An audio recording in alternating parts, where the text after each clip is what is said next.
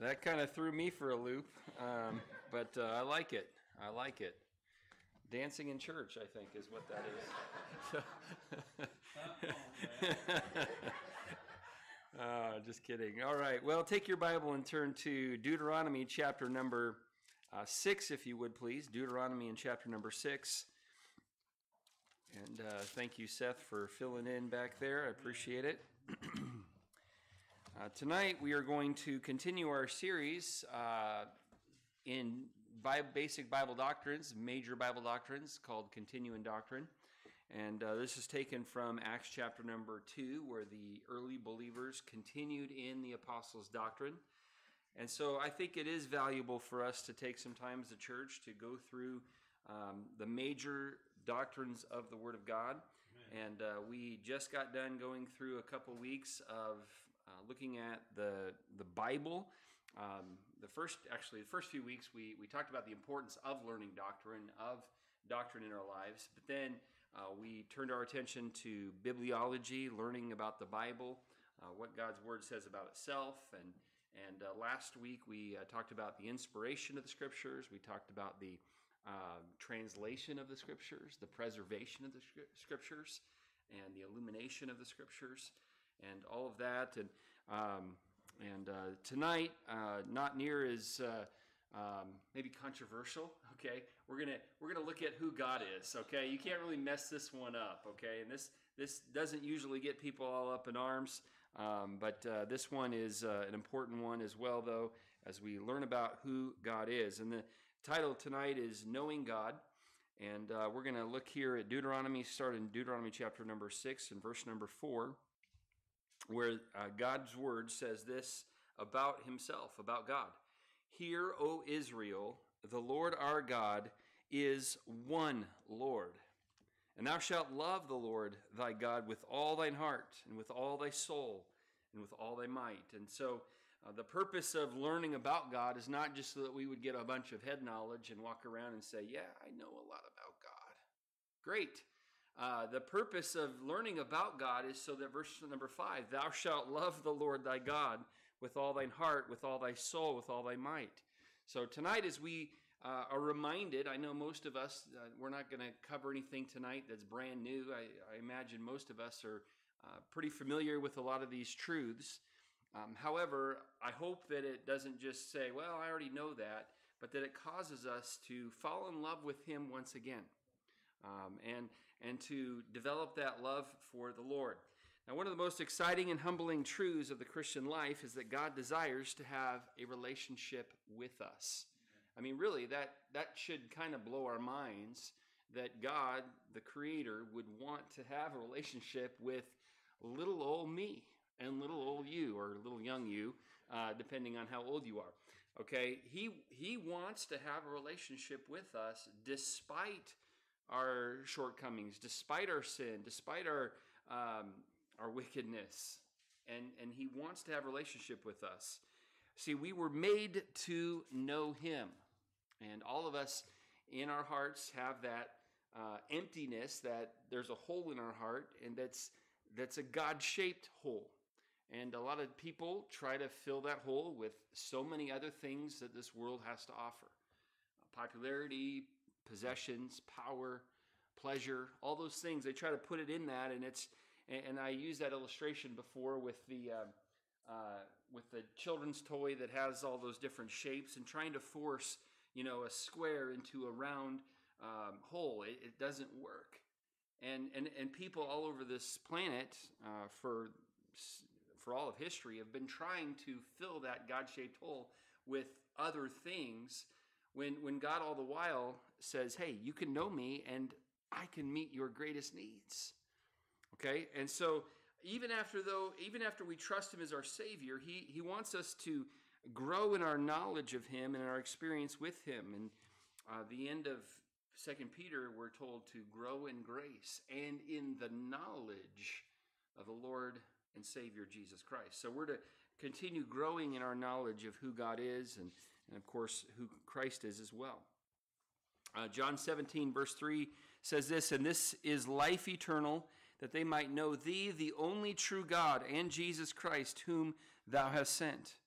And so tonight we want to dive in a little bit and learn, number one here, how God has revealed himself to us. So God revealed himself to us.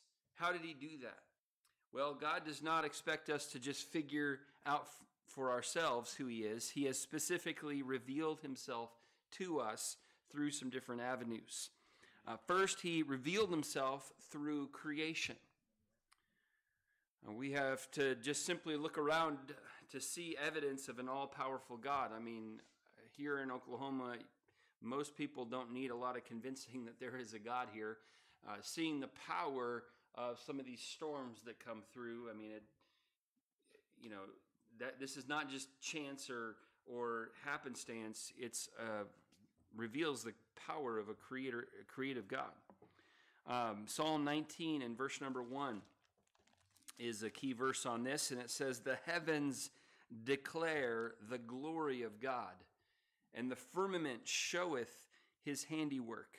Day unto day uttereth speech, and night unto night showeth knowledge. There's no speech nor language where their voice is not heard." But the heavens declare the glory of God, and as we look at creation, it just points to the fact that there is a creator, that there is a God. Most of us have a watch. Some of us even have a smartwatch. Who has a smartwatch on right now? Okay. I do not. I just have a regular watch. But at one point, these were considered smartwatches because, to create a watch, you had to be smart to do it. And every one of these watches points to a skilled maker. So a perfectly synchronized solar system and universe points to a creator. I mean, this is not just a happenstance. The very first verse of the Bible tells us who made the world. In the beginning, God created the heaven and the earth. Incredibly, God made the entire world out of nothing simply by speaking it into existence. When he said, "Let there be light," and there was light. God revealed himself to creation, in creation. And although many people have tried to discredit the creation account of Genesis 1 through 2, there's no science that can prove or disprove the origins of the universe. Scientists who believe the Bible, and there are many, interpret data from a biblical worldview that includes belief in a creator and a worldwide flood. And to them, the evidence and conclusions clearly match. Similarly, scientists who believe in the evolutionary process likewise approach data with their worldview. To them, the data suggests another conclusion. The truth is, since no one was there to witness the beginning of the universe, both conclusions are accepted by faith. Okay? Now, indeed, the Bible tells us that believing God created the world we see out of nothing is a matter of faith. Hebrews 11:3 says, "Through faith we understand that the worlds were framed by the word of God." So believing, here's a great statement here. Believing in creation is faith in a creator, while believing in evolution is faith in chance. Now, which would you rather place your faith in? Place your faith in a creator or place your faith in chance? I think a creator is the more intelligent place to put our faith. Knowing God is our creator leads to an important conclusion. We are created for him and not for ourselves.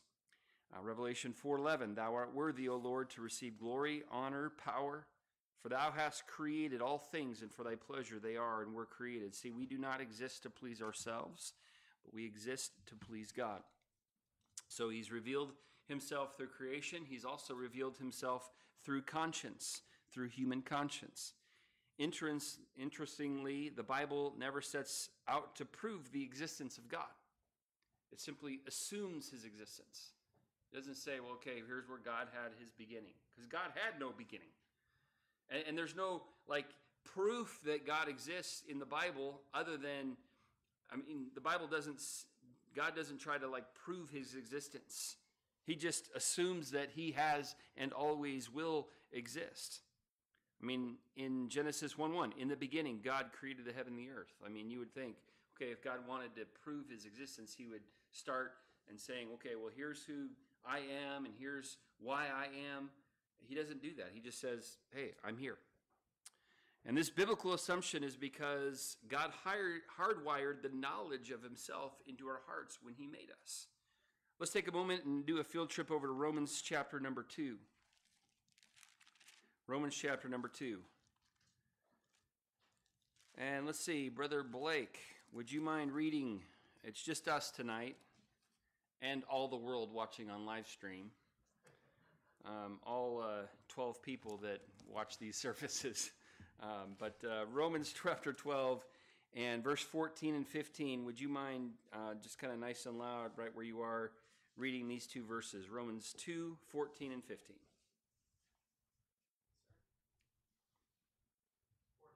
14 and 15. For when the Gentiles, which have not the law, do by nature the things contained in the law, these having not the law are a law unto themselves, which show the work of the law written in their hearts, their conscience also bearing witness, and their thoughts the meanwhile accusing one another. Okay. So here we go, and really in verse 15 is really where it is. Verse 14 sets it up, but verse 15 says, look, the law is written in their hearts, and their conscience also is bearing witness that God exists. Okay, here's the deal. It has been widely observed that no one is born an atheist, okay? All around the world, people know that there is some God, and they have a sense of right and wrong. I mean, even these remote tribes, that have never heard any verse of the Bible, they've never heard John 3:16, they've never heard anything like that, and yet they still have a system of right and wrong. God put that in their heart, okay? And this is part of conscience that God gave to all of us that shows that he has revealed himself through conscience. Now, that sense that God has given us may be molded and in some case twisted or silenced by their environment, but it is there nonetheless. Scripture tells us it is God who has placed within us the gift of conscience, which testifies of God, of sin, and of our need for him. Now, John 1 and verse number 9 says this, that was the true light, which lighteth every man that cometh into the world. See, people can and do reject the knowledge of God, but it's not because there's no evidence, both from within and from without, to support the truth of God's existence. Okay? But that's not the main thing, that main way he revealed himself. Yes, through creation. Yes, through conscience. But here, there's two more that are also extremely important. Number 3 here, he has revealed himself through his Son. Jesus Christ came as God in the flesh to reveal to us who God is. Let's turn over to 1 Timothy 3:16. And let's see, who wants to read this verse tonight? All right, Brother Jacob. Okay, 1 Timothy 3:16. And without controversy, great is the mystery of godliness. God was manifest in the flesh, justified in the spirit, seen of angels, preached unto the Gentiles, believed on in the world, received up into glory. What an awesome verse that is. And here it says this, that God was manifest in the flesh. Of course, that was a reference to the Lord Jesus. We read in John chapter number 1, in the beginning was the Word was with God, and the Word was God. And then we find out that the Word, in verse 14, was made flesh and dwelt among us. We beheld his glory, the glory of the only begotten of the Father, full of grace and truth. So he has revealed himself through his Son. But then, fourthly, and we'll learn more about this as we get into that part of Bible doctrines, where we'll take a couple lessons to study Christology, learning about Christ. So I'm not going to cover all that tonight. But fourthly, he has also revealed himself through the Scriptures. Through the Scriptures. While nature gives us a general revelation of God, the Bible gives us specific revelation of God, exactly who he is and what he is like. And we're going to dive into a couple of these tonight. And again, I don't want to take too long on this, but maybe I'll cover 2 or 3 of them, and then we'll call it a night. So the Bible does cover quite a bit of information on who God is, and we can learn a lot of who God is from the Scriptures. According to the Bible, there's only one true God, and He is the God revealed in the Scriptures. And what a God He is.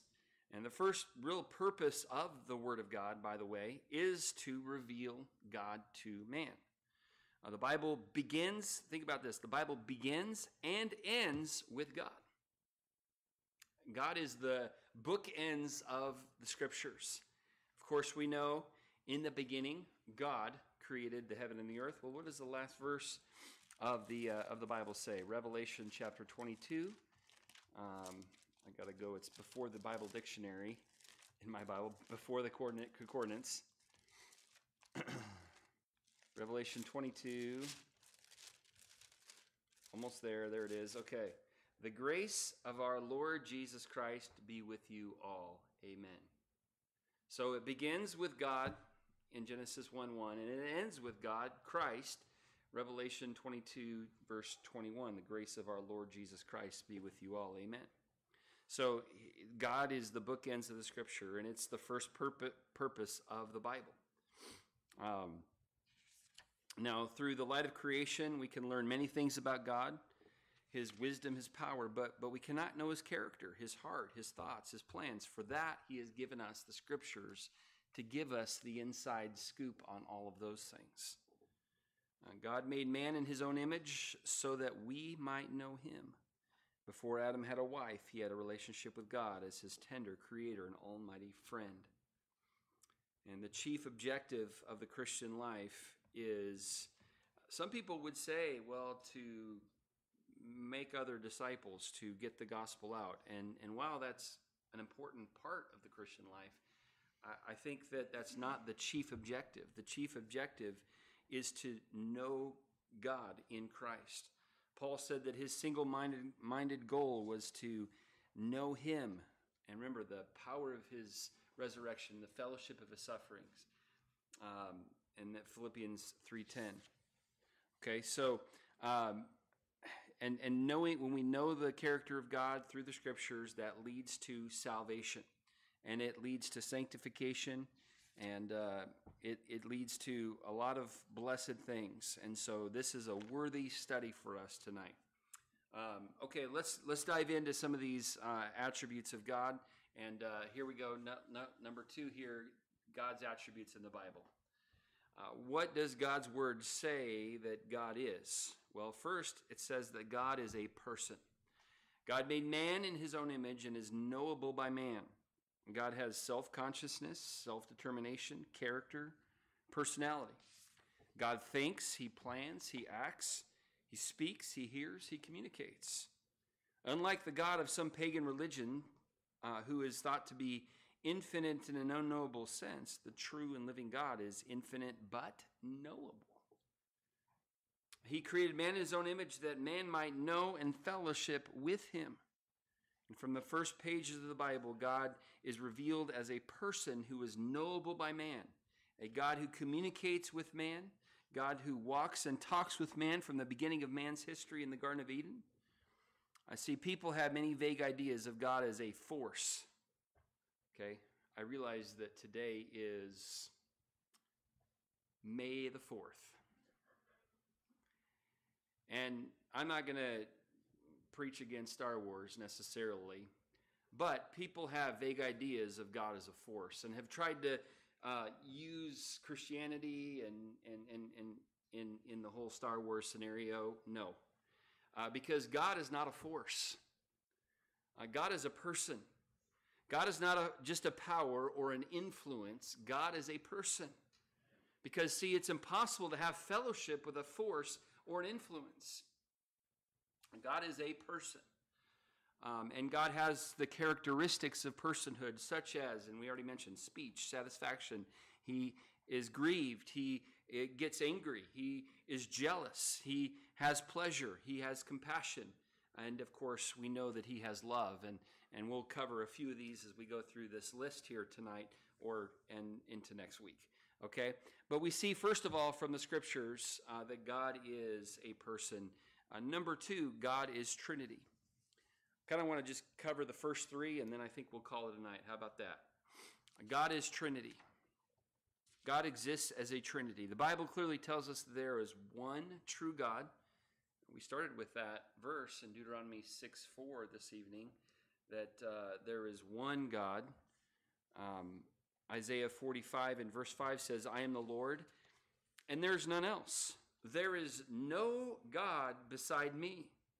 Ephesians 4:6, one God and Father of all, who is above all and through all and in you all.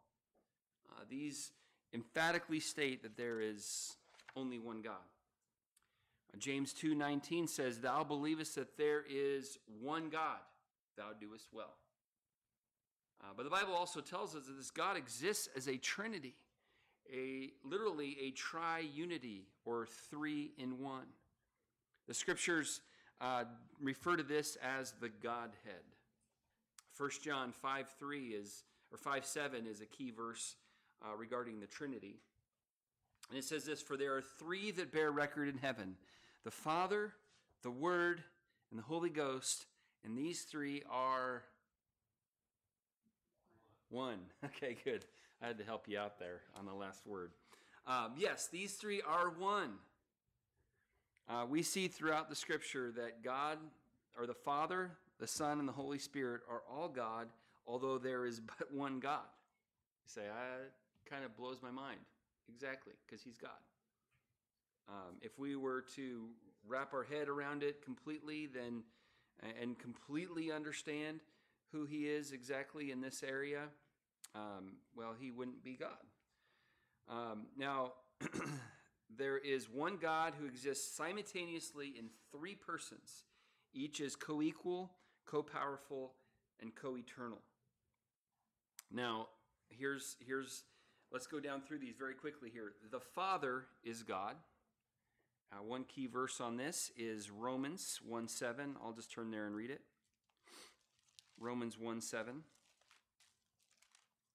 says, to all that all be in Rome, beloved of God, called to be saints, grace to you and peace from God our Father and the Lord Jesus Christ.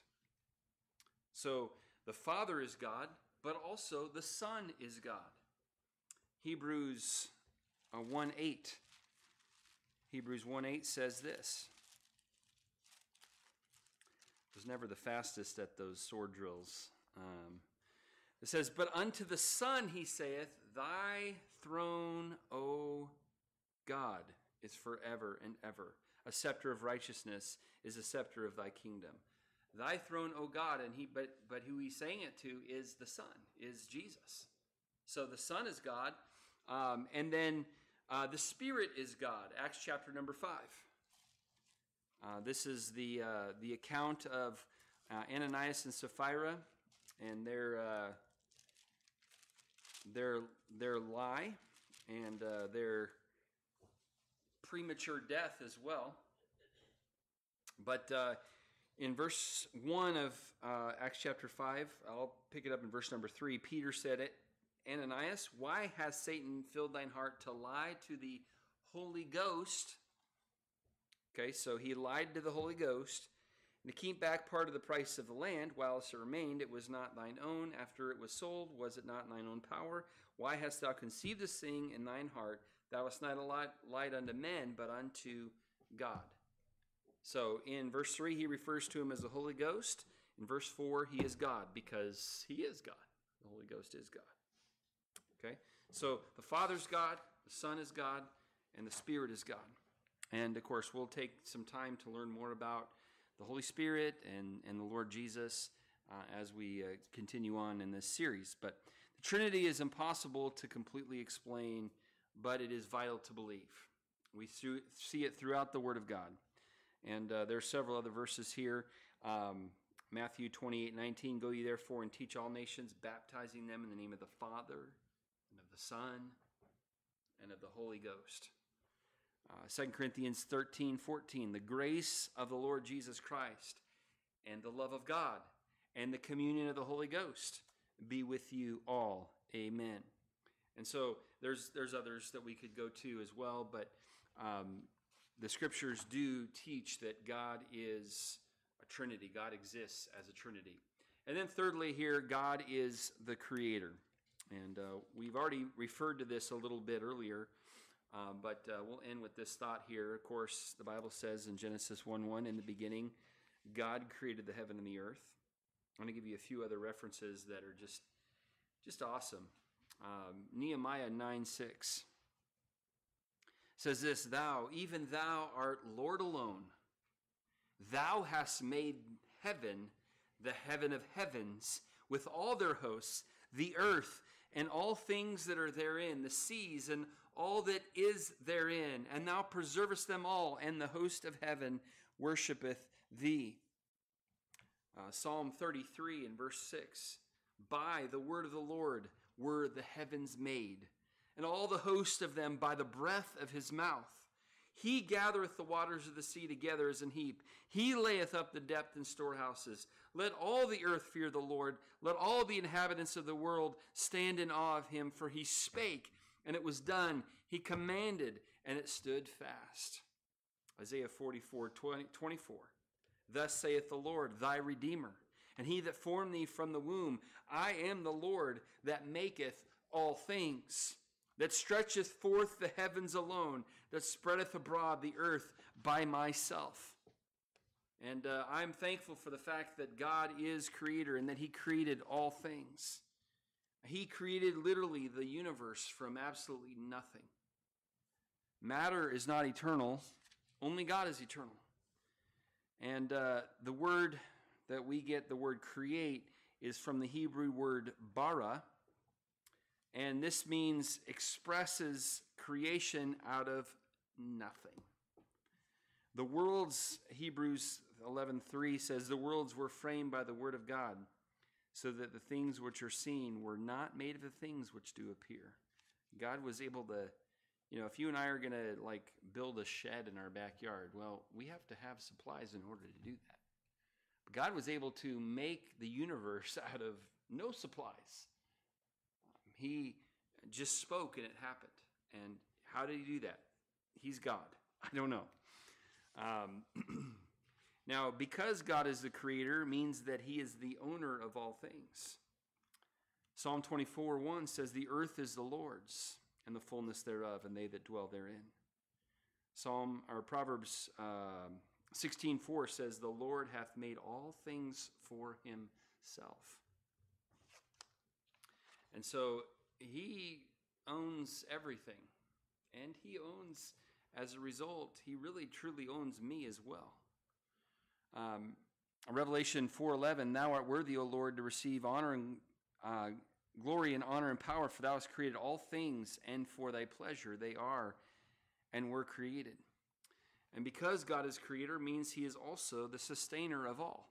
And we looked at this as we're going through the book of Colossians, but we looked at the fact that by him all things consist. And he upholds all things by the word of his power, Hebrews 1:3 says. Acts 17:28, in whom we live and move and have our being. And so he sustains all of it. And that God is the creator means that he is Lord of all. God is the Lord of all the earth. Jesus Christ is Lord of all. He is Lord of lords. And he is the absolute master.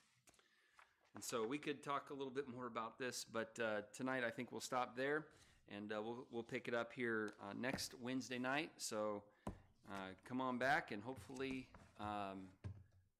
there won't be a bunch of weather issues going on next Wednesday night. Let's pray, and we'll just take a moment to cover some quick prayer requests, and then we'll go ahead and be dismissed. Lord, thank you for your love for us. Thank you for who you are. And Lord, it's awesome to be able to be reminded of some of your attributes that your word highlights. And Lord, I pray that you would help us to, as a result of knowing who you are, to be able to love you and to serve you and to make you known to those around us. Lord, who you are is not just meant to bless us. It's meant for us then to declare who you are to those around us, and help us to do that. And Lord, I thank you for our church, and I just again pray for your protection upon us as we go home in just a few moments. In Jesus' name, Amen.